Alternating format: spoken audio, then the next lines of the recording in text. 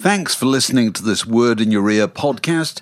If you'd like to get early access to all our productions ad-free, priority booking for our live events, and to take part in our weekly quiz, go to patreon.com/wordinyourear for more details.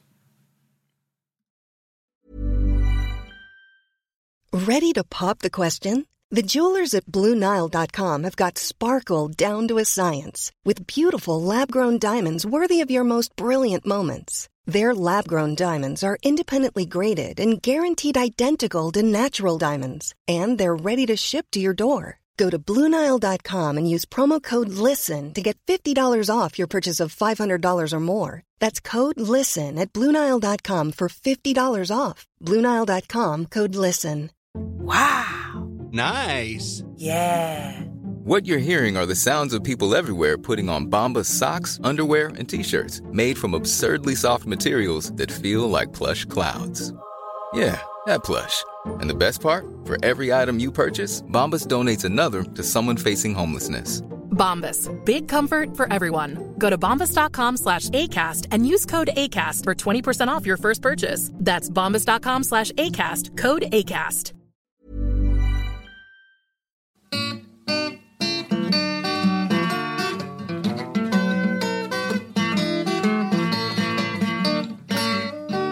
You're listening to a podcast from The Word. Good morning. Good morning. It's a How are lovely you? day. It's a lovely day where I am. And it's may a not lovely be day a lovely here. day when people hear this, but it's a lovely day right now. God, you appreciate it, don't you, after yesterday?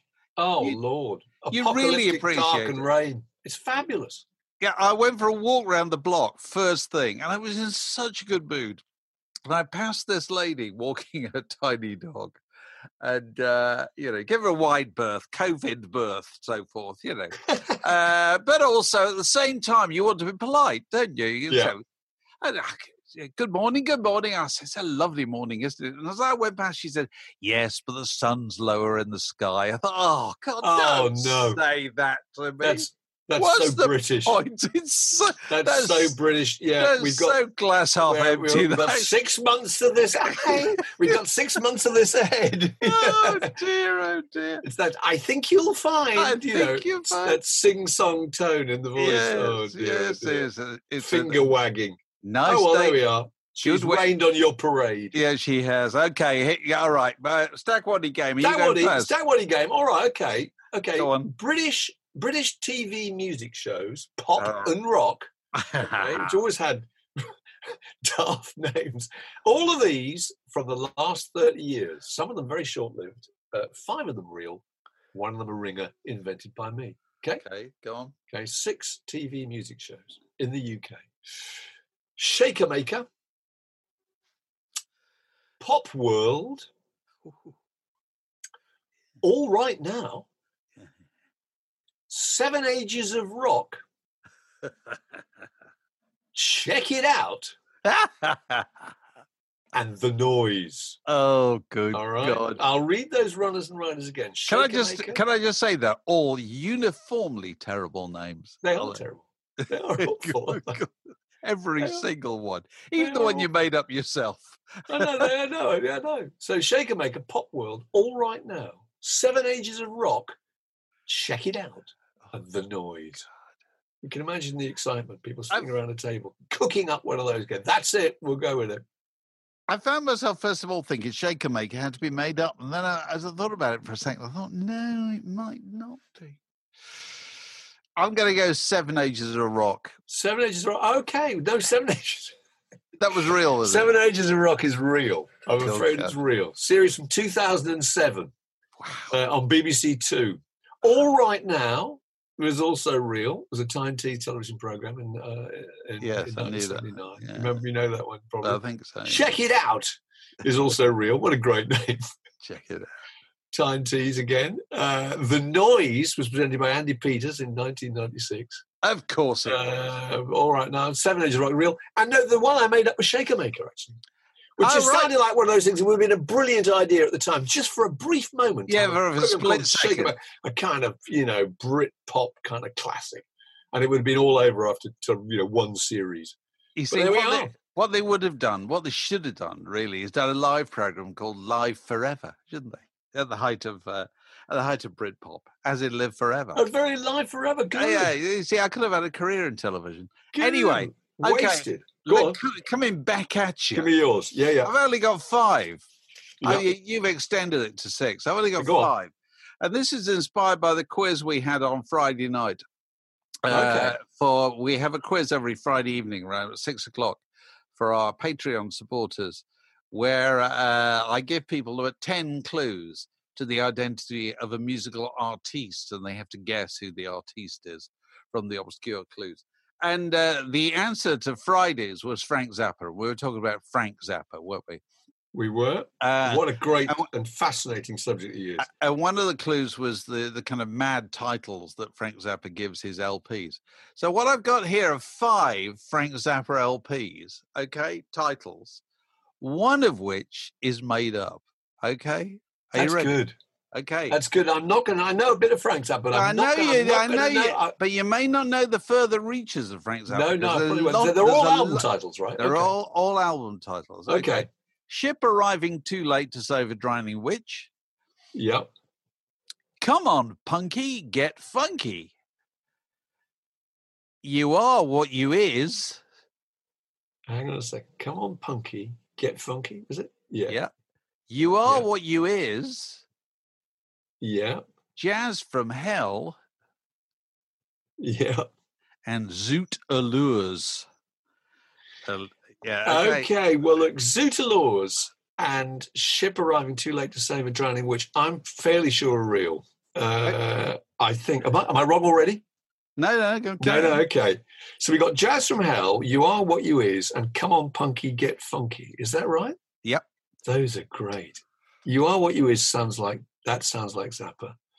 Jazz from Hell is, I would have thought, precisely the kind of thing that he'd come up with. Actually, I'm sorry. I'm going to go for Come On Punky, Get Funky, but I may be miles off. You're right. No. Come On Punky, Get Funky is a Frank Zappa bootleg. Oh, is it? So it's titled by somebody else. Oh, that's good. Attempting to emulate Frank Zappa. So I didn't make it up myself. It's a Frank Zappa bootleg. So an endlessly fascinating story Frank Zappa is, isn't it? The thing about Frank Zappa is I never get fed up of reading about him. I can soon get tired of listening to him. There aren't that many good records. It's true. But I can. But I love that. He's always interesting. My favourite story is that he wanted to be, for his 15th birthday, he wanted, as a present, a telephone call to France to talk to Edgar Varese. His favourite avant-garde. He wanted the $5 to pay for the long distance phone call. That's an amazing and precocious present. Yeah, absolutely. And he did so. He did so. Very good. Anyway, I got up this morning to read the thing in the New York Times. The headline is, how much is an album worth in 2020? $3.49, $77, $1,000, maybe nothing. And it's just based on it's got an interesting story of this rapper, Rap Ferreira, kind of marginal hip hop artiste, but he's got a following, and he's putting out his own records. And he decided how is he going to price the record? That was his dilemma, because that's in his gift. It's not a record company. Nobody else decides what we can charge. And this has been the thing since pretty much in Rainbows with Radiohead, wasn't it? Who started the whole Honesty Box thing in whatever it was, 2007, wasn't it? And pay whatever you want, but he puts a price on it, doesn't he? Well, yeah, because he goes around looking at what people are prepared to pay on Discogs and online markets and so forth. And so he had he got a record called Purple Moonlight Pages, and he announced that the vinyl double LP was going to be $77 because he just worked out that's what some people pay for those things. And whenever anybody objected, which of course some people did, say, well, that's a bit much, whatever, he was quite prepared to face them off and say, no, I did this for these reasons. People pay this kind of sum of money. I don't expect everybody to pay it. But, I have identified a kind of hardcore of my support who will pay this kind of thing. And it just made me think. It was really interesting, you know. And I was thinking about how with anything, whether it's a record or a book or a magazine back in the day, you know, there was always hardcore who would pay pretty much anything for whatever it was, you know. And then there was a far softer outer area of people who might pay if it was, you know, competitively priced. And so everything grew to get that bigger market. And therefore, the product, whatever it was whether it was a record or a magazine or a book or whatever, was compromised in order to get that wider market. Yeah. So what this guy's doing, he's just simply concentrating on the kind of hardcore inner core, really, isn't he? Because there was an artist called Hustle who put out 100 copies of his album Mailbox Money and charged $1,000 for each.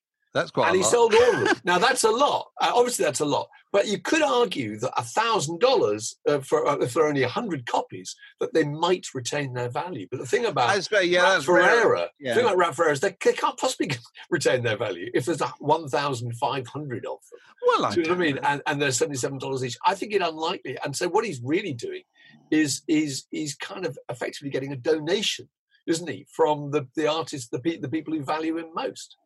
It's interesting. I was talking this week to James Clutton, friend of the pod, who lives near me, and James runs Opera Holland Park, which is the opera that takes place every summer in Holland Park, and usually performs in front of about 1,000 people in an air-conditioned marquee erected on the front of Holland House and all that kind of stuff. Obviously, they can't do that this year, and so he has tried to keep it going in some way by having a small number of very select concerts, you know, where their audience, they can do it with social distancing. They can have 200 people. And, you know, and what you're offering is a far kind of purer experience. You know, you will get nearer to the performer. Yeah, absolutely. But there will be less, there won't be kind of spectacular scenery or fabulous lighting or any of that kind of stuff. But if you like the music, if you're the kind of person who wants an evening of whatever it is, you know, Verdi or Stephen Sondheim or whatever, you will pay for that. And so what he's found is that they can release those shows, only a small number of them, and they sell out really quickly. Yeah. And I wonder if this is what's going to happen as a result of all this, is you'll get smaller number of people, numbers of people paying, well, yeah, arguably a lot more for kind of purer experiences. Mind you, I suppose what happened in the last 20 years is people also paid more and more for more degraded experiences, as we were discussing recently. Absolutely, you know, the kind of further back in stadiums, treated like cattle, can't see anything, can't hear behind anything, a pillar, that kind of stuff. But I just thought it was a really interesting thing, and it made me think about, you know, the magazine thing. That you know, you still meet people who say, "Oh, it's such a shame that Word went away," and all that. So, do you remember the conversation we had about Word? I can remember it distinctly. Word was £5, and we were thinking, well, you know, the ads are going down. We've got to compensate for that at some stage. So the idea was, why don't we double the price? Do you remember that? I mean, it was just a fanciful thought. It was gone in a minute. But we thought, why don't we charge £10 for Word? Because the people who pay £10 for it, they're not suffering. They wouldn't do it, or they wouldn't pay £10 if they didn't think it was worth it. They really, really value it to that extent. And if you kept more than half the readers, you'd be making hay. We didn't do it, obviously. Well, yeah, but that was the principle. I suppose there may have been. I suppose there are examples in the fashion magazine market, weren't there, in the last 10, 20 years, where people did that kind of thing. But I got the feeling they're not doing it now. They're not doing it now. Those things have got cheaper and cheaper and cheaper. Yeah. But it is just interesting that with everything, I think there's a hard market, and then there's a soft market around. Completely. You know, and I wonder if people will end up appealing more to the hard market. I'll tell you what I was thinking about. That was that why wasn't there a kind of window on album releases where if you want to hear it in the first 6 months, you can only buy the hard copy. It's not streamed. Oh, right. So that's the same as the hardback, softback format for books. Well, I suppose it is. Isn't it? I suppose it is. You know, that it's a bit like the cinema release DVD. If you couldn't hear the Bob Dylan album, except by going and buying it, and it would cost you 30 quid or whatever. Yeah. Well, clearly the hardcore Bob Dylan fans are going to do it. And people who are really attracted by the reviews or whatever, they're going to do it. And loads of people on the outside are going to think, well, I'll wait for it, when it starts to pop up on Spotify or Apple Music or whatever. I don't need it that badly right now. So, that makes huge sense. It's just quite interesting the way it is. The way people do these calculations. I get this whenever I have a book coming out, you announce you got a book coming out and it comes out in hardback. You'd always get somebody who get in touch and say, when's it coming out in paperback? I can't believe that, because if you really wanted to read it, hardbacks are instantly reduced to go to $12.99, aren't they? Well, no, not quite that much, but anyway, not far off, No, and so. And the idea that the paperback's going to be about £8, you're simply saving the cost of one cup of coffee in a Starbucks. You know what I mean? To wait a year to read it, I just can't understand why people do it. They just don't like hardbacks. Well, yeah, maybe. I suppose that's possible. And when you consider, the way I look at a book is, if you read it, you presumably enjoy it.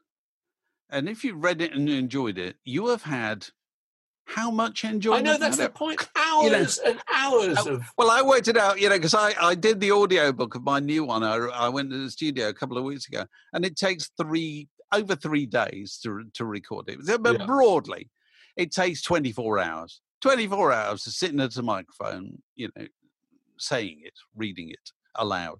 And so if somebody's going to listen, if somebody's going to read it, it's going to take them longer than that, But let's say 24 hours. And so, but how much entertainment? Spread out over that's 3 weeks or whatever. Yeah. That's longer. That's a month probably in an average person's kind of reading life. So you've had effectively a month's worth of entertainment from it. And so,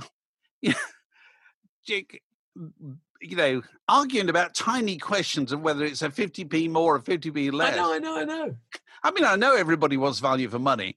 Fair enough. But, as soon as if I paid a lot for something and it's, well, if it proves rubbish, it's, that's just really bad luck, isn't it? You're not going to feel any better. If you read a book, you found it really tedious all the way through. Or a better example, you go and see a film and you think it's terrible. And you sit there all the time, all the way through it, and it's damn near 3 hours long. And at the end of it, you think, well, never mind, I only paid £4.50 for it. You don't think like that, No, you don't think like that.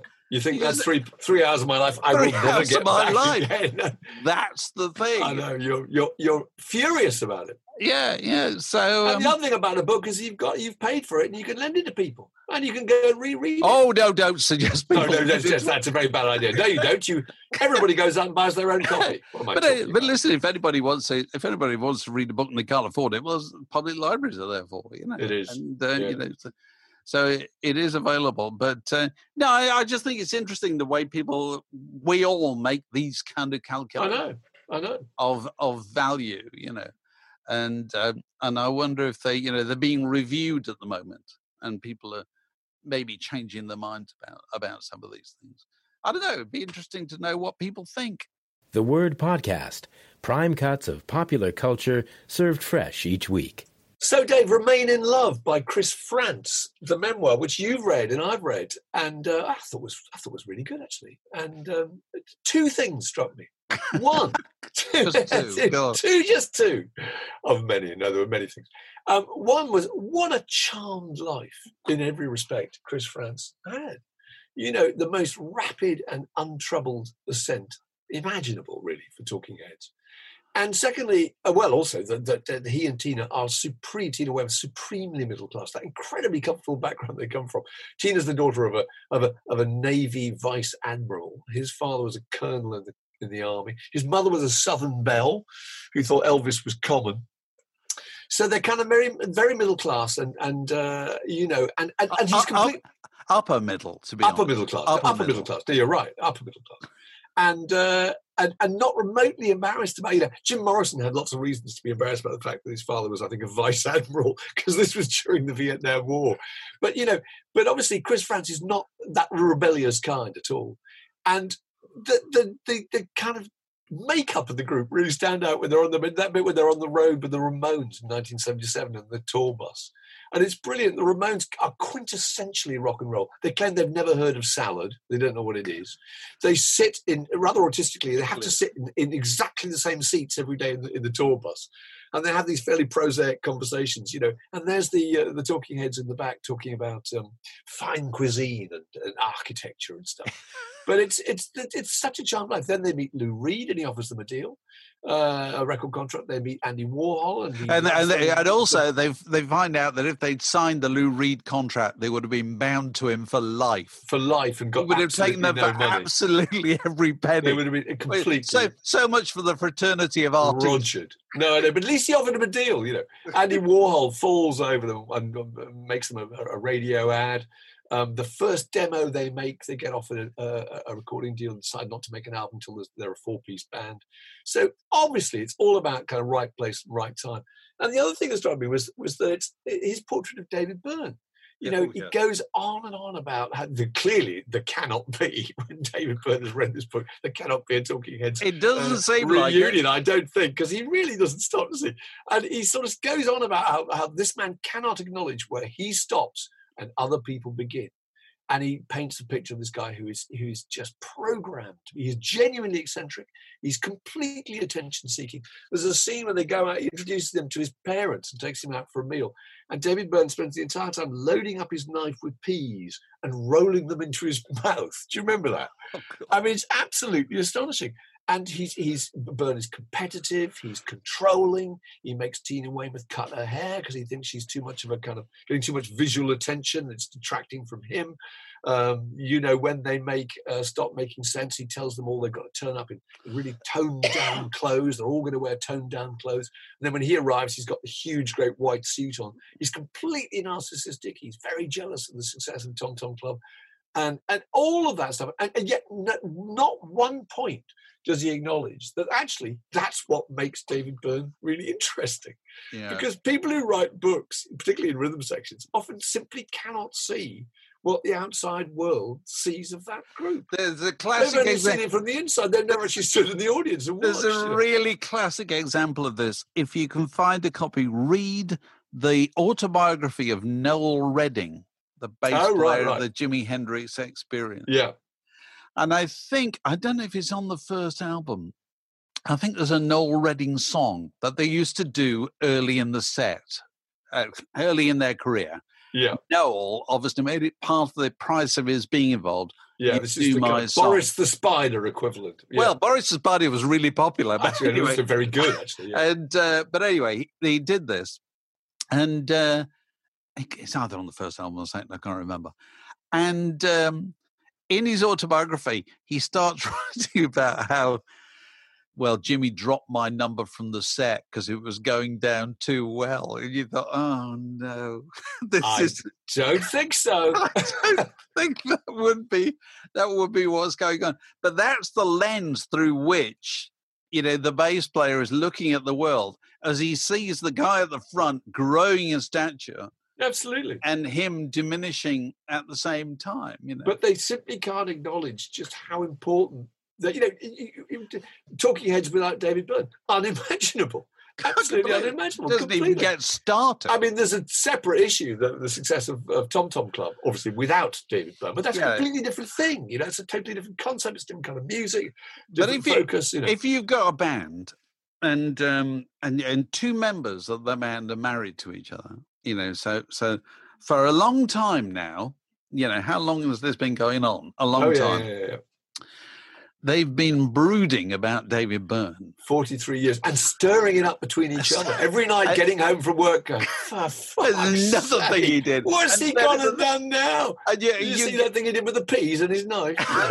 You go back and you reinterpret absolutely everything that happened in your history in the light of it being his connivance in bringing you down.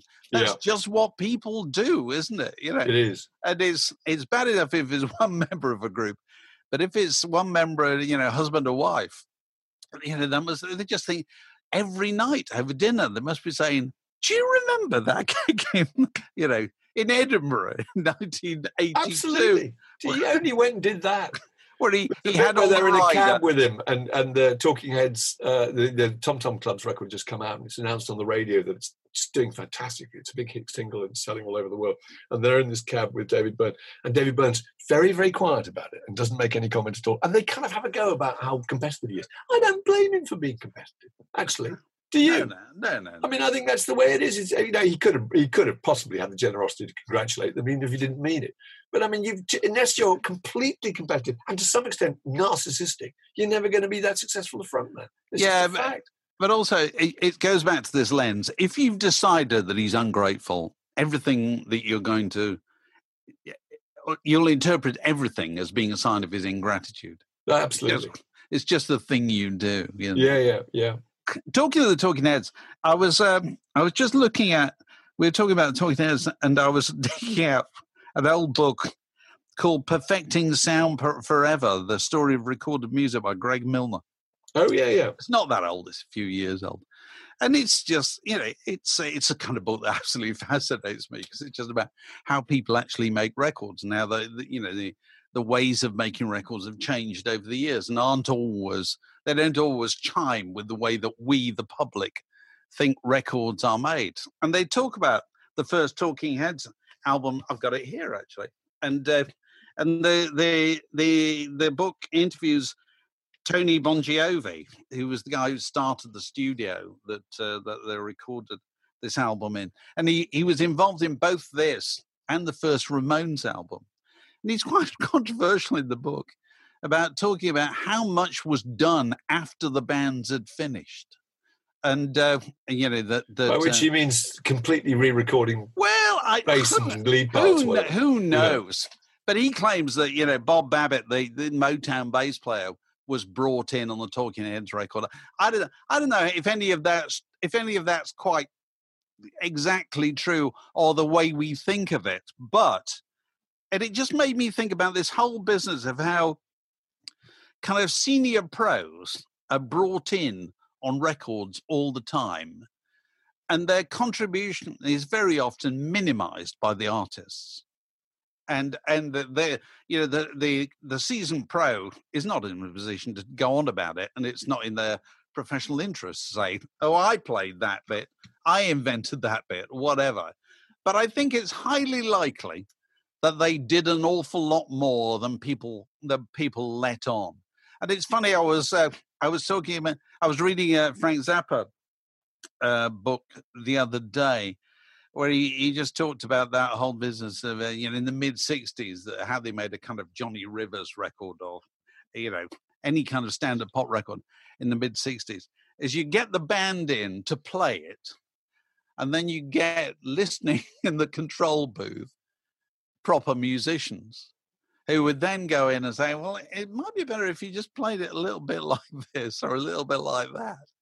And they either played along with the musicians or they redid parts after the musicians had gone.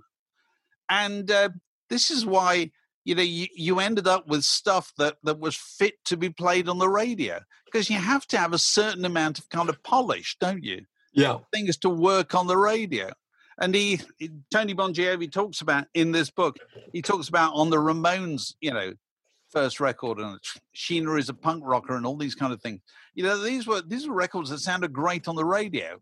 And he basically said, if you took a standard band whose playing was as rudimentary as the Ramones and just recorded them as is, it wouldn't sound good enough to be played on the radio. Whereas if you did something with it, if you goosed it in some way, you can make it good enough to play on the radio. So I wonder how the individual musicians would feel about that. It's a bit like Hey Mr. Tambourine Man by the Byrds, which was, I think, recorded by the Wrecking Crew, wasn't it? Oh, it was. Jim McGuire and Roger McGuire, he's the only one on it, yeah. Yeah, and so how did the others feel? My feeling is that if no one else knew about that, which they wouldn't have done for years, it didn't matter. It made you look good. And also it got you a hit single. Which would you rather have? A hit single? No hit single. And but deep down in your heart of hearts, you would be slightly mortified that you were edited out of the equation. I suppose. I don't know. It's interesting because I was talking to somebody the other day about my favorite pop fact of the last few years which I'm sure we've discussed on podcasts in the past, is that you never get over. I read this in Kenneth Womack's book about George Martin. Kenneth Womack, who we're talking to next week about his book about John Lennon. And I never got over learning that there are bongos on a hard day's night. Can you hear them? Oh, you can hear them. Once you're told that they're there, you can hear them. Go away and listen to Hard Day's Night. You'll hear bongos. And they were suggested by George Martin because he just felt it needed a bit of extra kind of extra tension in it. And they really do supply it. Yeah. There's no doubt about it. So, all those little touches, which in George Martin's case, nobody said, the Beatles records are played by session men, because he was the producer. He was this guy in a white shirt and tie who came down and played the electric harpsichord occasionally or whatever, But all those little touches were absolutely crucial to making the Beatles records as good as they were. And the Beatles didn't complain about it. And it's also just a natural thing, isn't it? If you're doing anything, if you're doing telly or you're doing a book or you're doing anything, there comes a point where you engage the cooperation of somebody who knows more about it than you do. It's just one of those things. And you don't go, all right, go away now, I'll do it on my own. You're quite happy to take their help, aren't you? Yeah. And also, making a pop record, it's a cooperative business, isn't it? It's an industrial business. The Wrecking Crew, no better example of an industrial business. There was a great quote from the late Bruce Gary, who was the drummer in the Knack, who said he was disappointed to find out that his 10 favourite drummers were Hal Blaine. Because his 10 favourite tracks, we discovered later, were all recorded by the Wrecking Crew. He kept thinking, well, that's a great drummer on this particular. The Byrds drummer is amazing, whatever, Yeah. Anyway. That's the way it is. And I suppose will continue to be, but bands want to present themselves as the kind of authentic author of absolutely every noise that's on the record. The furthest extension of all this was the Frankie Goes to Hollywood record. Do you remember that? The first album? Yeah. Where only Holly Johnson appears on it, obviously. The other four don't appear. And I'm pretty sure Trevor Horn got in members of Yes and the Blockheads to record it. I think so. He would. And what he did was he recorded the other four boys, jumping into a swimming pool. And then, as a sound sample, put that on the album. So somewhere they do actually appear, but only jumping into a swimming pool. That's sweet, isn't it?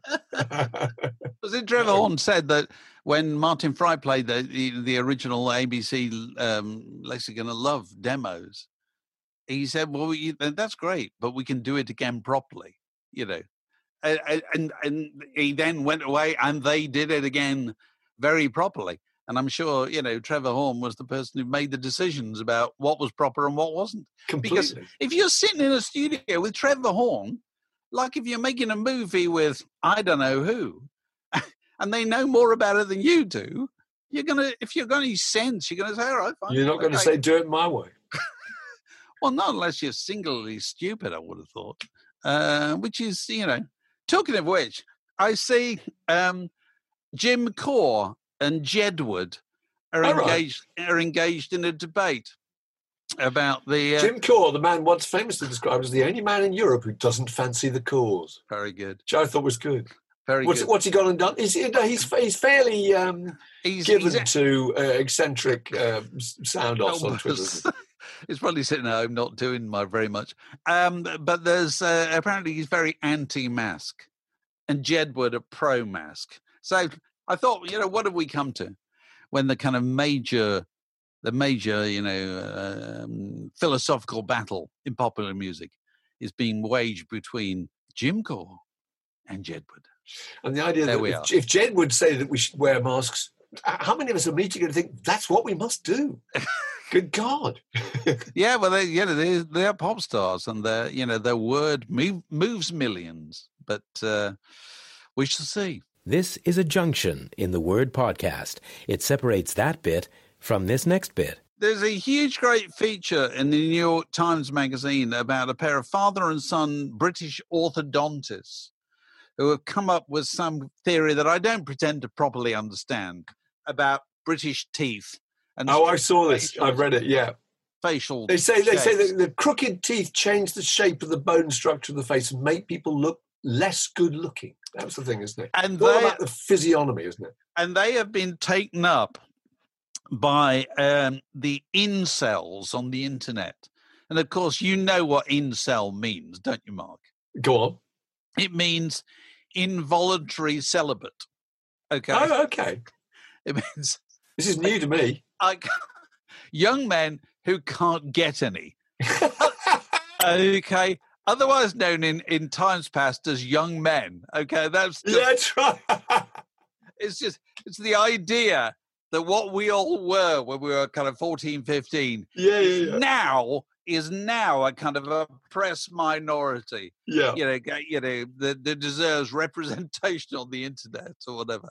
But it made me think about the American utter obsession with British teeth, which British people hardly ever talk about at all. But in terms of the old the 1960s pop star invasion, George Harrison, David Bowie, Keith Richards. I mean, David Bowie, who is it? Was it Frank Mir who had very strange gaps in his teeth? So always said he'd eat an apple through a tennis racket. I think you could probably say the same about some of those guys. Well, Keith Richards writes about it in his autobiography quite extensively. And it clearly is a wound that hasn't healed with him, because he's a bit older than I am, and he remembers going to the dentist in the 50s was something you absolutely went to any lengths to avoid, because most dentists in that time army trained, they were army trained, i.e. they weren't trained. They were not trained. These were people... Put a knee against your chin to get extra leverage and then get a mole wrench out, I can still remember. Do you remember? I can remember the dentist in the 60s. Do you remember the gas? You'd have gas. Well, you could have a tooth out. I can remember sitting in a dentist chair, and I must have been about 6 years old or something. And my mother was in there with me. And the dentist saying, I can remember it was the first time I'd heard the word. He said, "Does he want cocaine?" Oh, that's right. Yeah, they did. Literally, they would ask that question, because that meant that they give the injection to, which was cocaine. That was the first time I knew of cocaine. And Keith Richards, it haunted him for years, and that's why he's one of those people who just never went to the dentist at all, just left it alone. Did the press comment on his teeth? Because with Bowie, it was an extraordinary thing, wasn't it? Because if you look at those Bowie albums, he never smiles until the 1990s. He never smiles. He kept the old mouth shut in photographs, didn't he? And when he had his teeth done, and he had an amazing American tooth job or what appears to be one strip of bridge work is kind of laid in, isn't it? Absolutely perfect. From that point onwards, he never stopped smiling. Every single picture of him, you see him laughing, and it kind of makes me laugh, that people talk about David Bowie as the ultimate individual, and it was good. As soon as he married a model, day one, when you marry a model, model gets you in there and says, "All right, now let's have a look at you. We can get that sorted. Yeah. We can get that fixed. Yeah, a little bit of work needs doing here. tick, tick, tick. Yeah.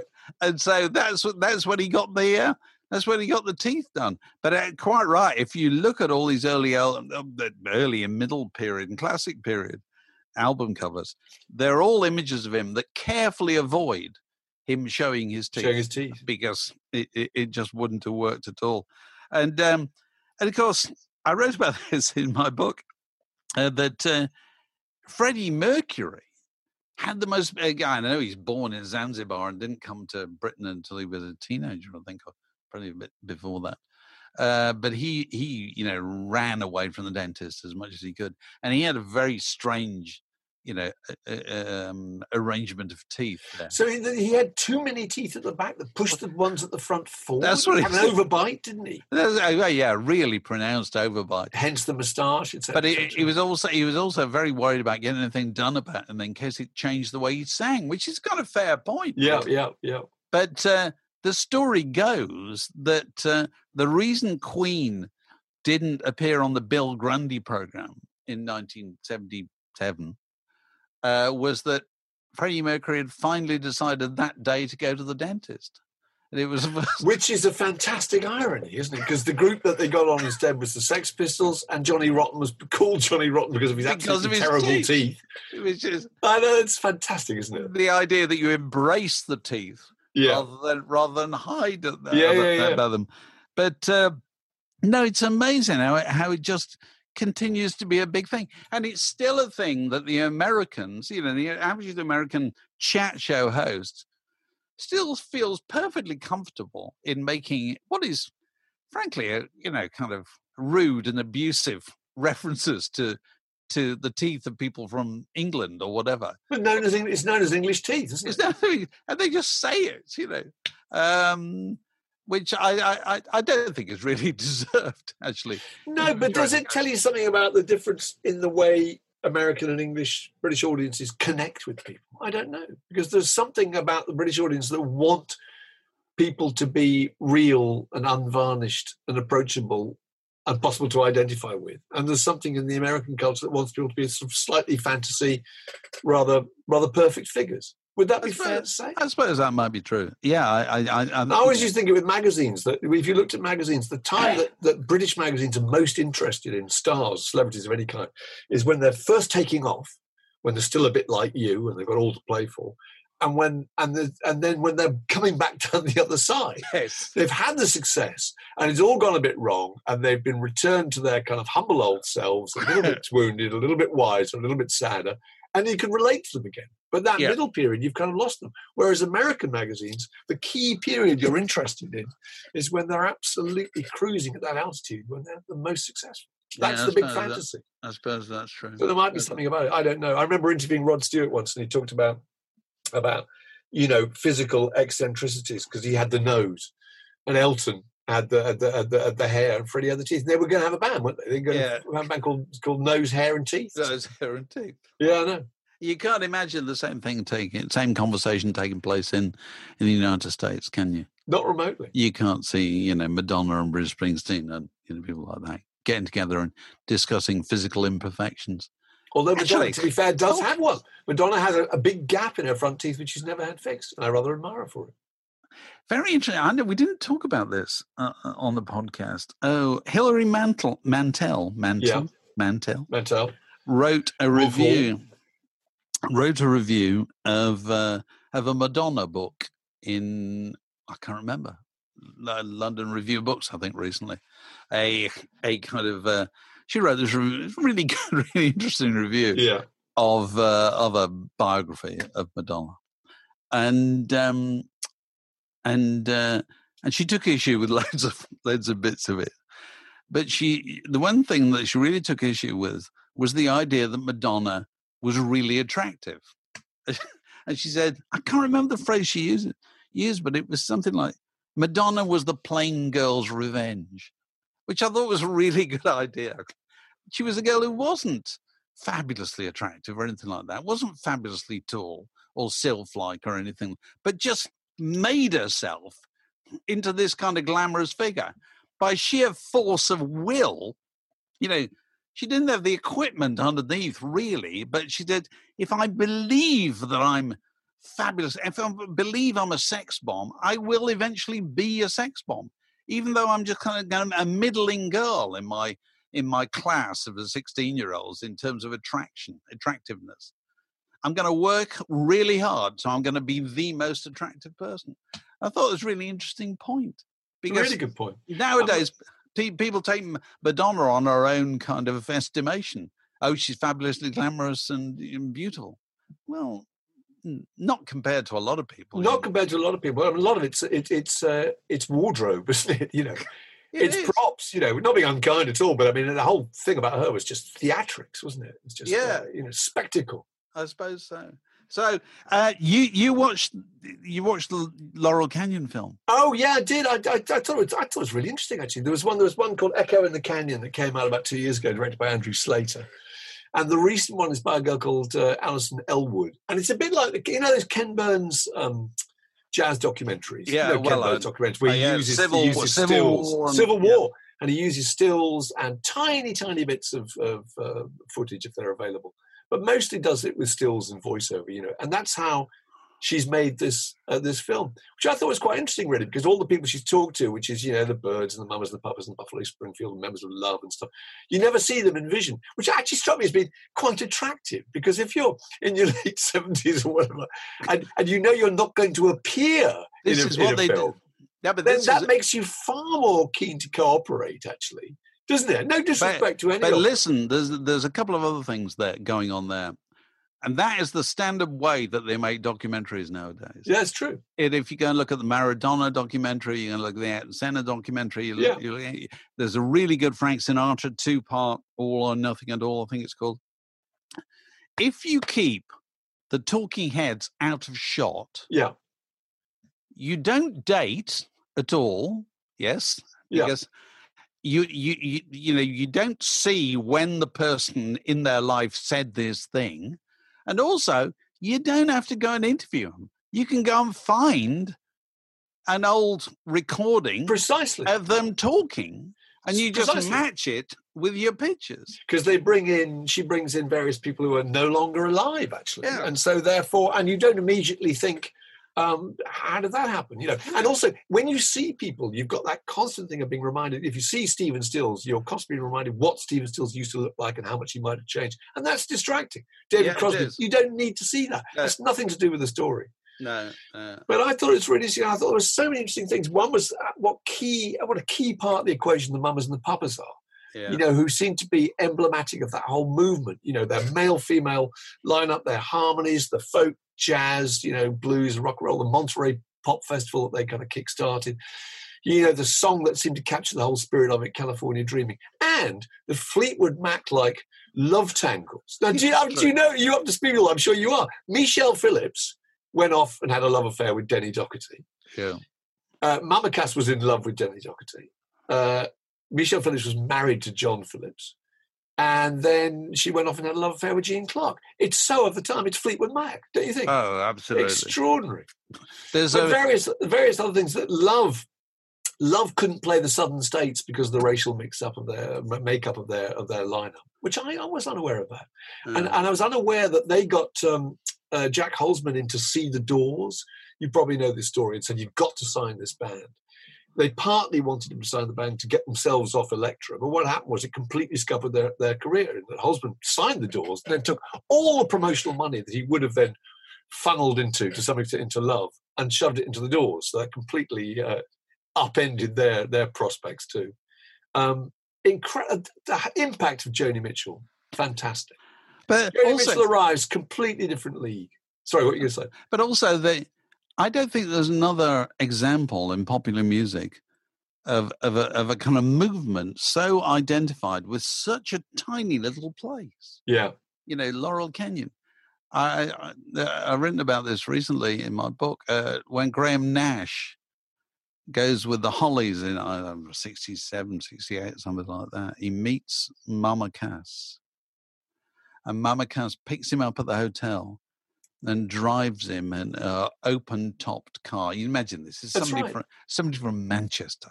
This is somebody from Salford. This happens to, and she picks him up and introduces him.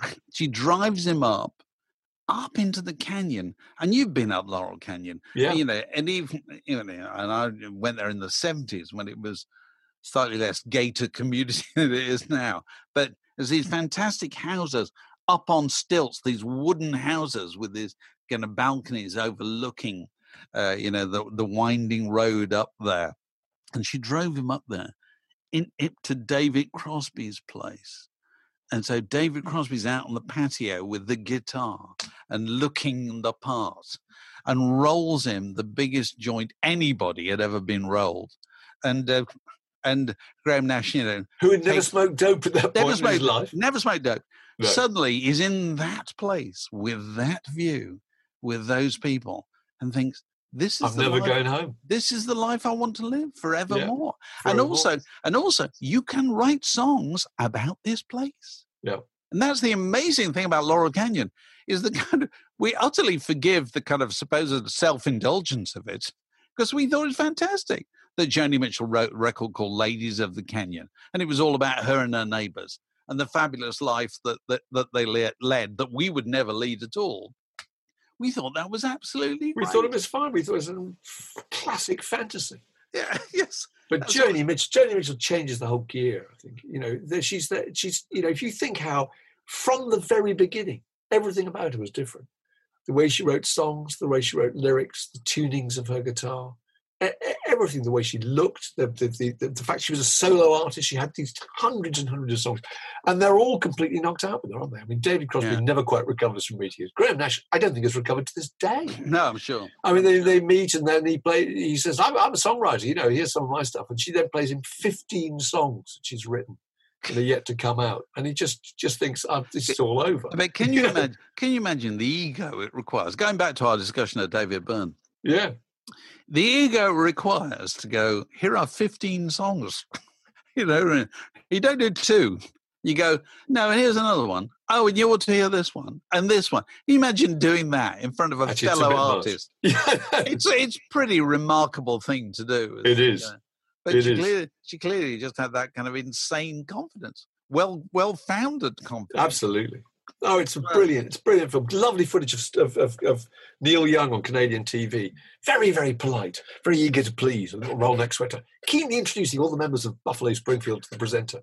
Stuff like that. You suddenly see the change in these people, Yeah, and I thought it was great. I thought there's no bigger contrast to right now. Everything in the film is easy and it's solvent and it's optimistic and it's uncomplicated and it's uncompetitive and it's really wonderful, sunny, fabulous little vista that you go and revisit.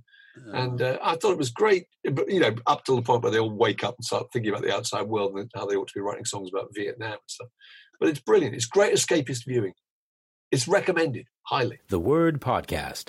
2 cocoa tins and a piece of string. This is your weekly reminder, if you're not already one of our Patreon supporters, that we'd very much like to see you add your name to the list and take advantage of the many special benefits that flow to those people, including being in the room when we record further Crowdcast Word in Your Ear recordings as we got coming up over the next week or so with Kenneth Womack, his book about John Lennon 1980, The Last Days in the Life, where we were talking to him from New York. And a week later, Justin Quirk, his book, Nothing But a Good Time, which is about the spectacular rise and fall of glam metal.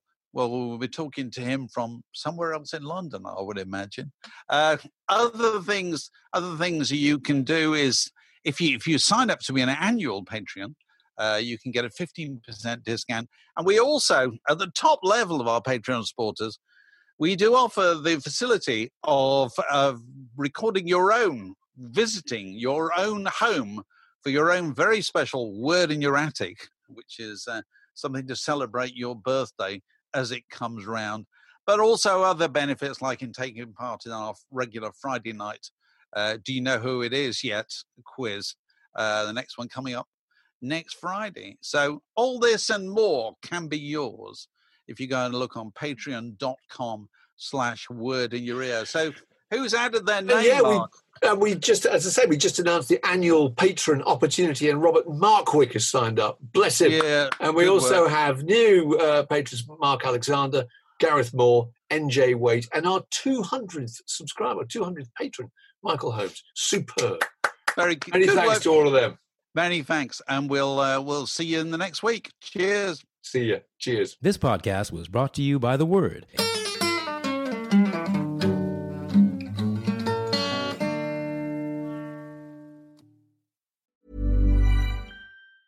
Planning for your next trip? Elevate your travel style with Quince. Quince has all the jet-setting essentials you'll want for your next getaway, like European linen, premium luggage options, buttery soft Italian leather bags, and so much more. And is all priced at 50 to 80% less than similar brands. Plus, Quince only works with factories that use safe and ethical manufacturing practices. Pack your bags with high-quality essentials you'll be wearing for vacations to come with Quince. Go to quince.com/pack for free shipping and 365-day returns. When you make decisions for your company, you look for the no-brainers. If you have a lot of mailing to do, Stamps.com is the ultimate no-brainer. Use the Stamps.com mobile app to mail everything you need to keep your business running with up to 89% off USPS and UPS. Make the same no-brainer decision as over 1 million other businesses with Stamps.com. Use code PROGRAM for a special offer. That's Stamps.com, code PROGRAM.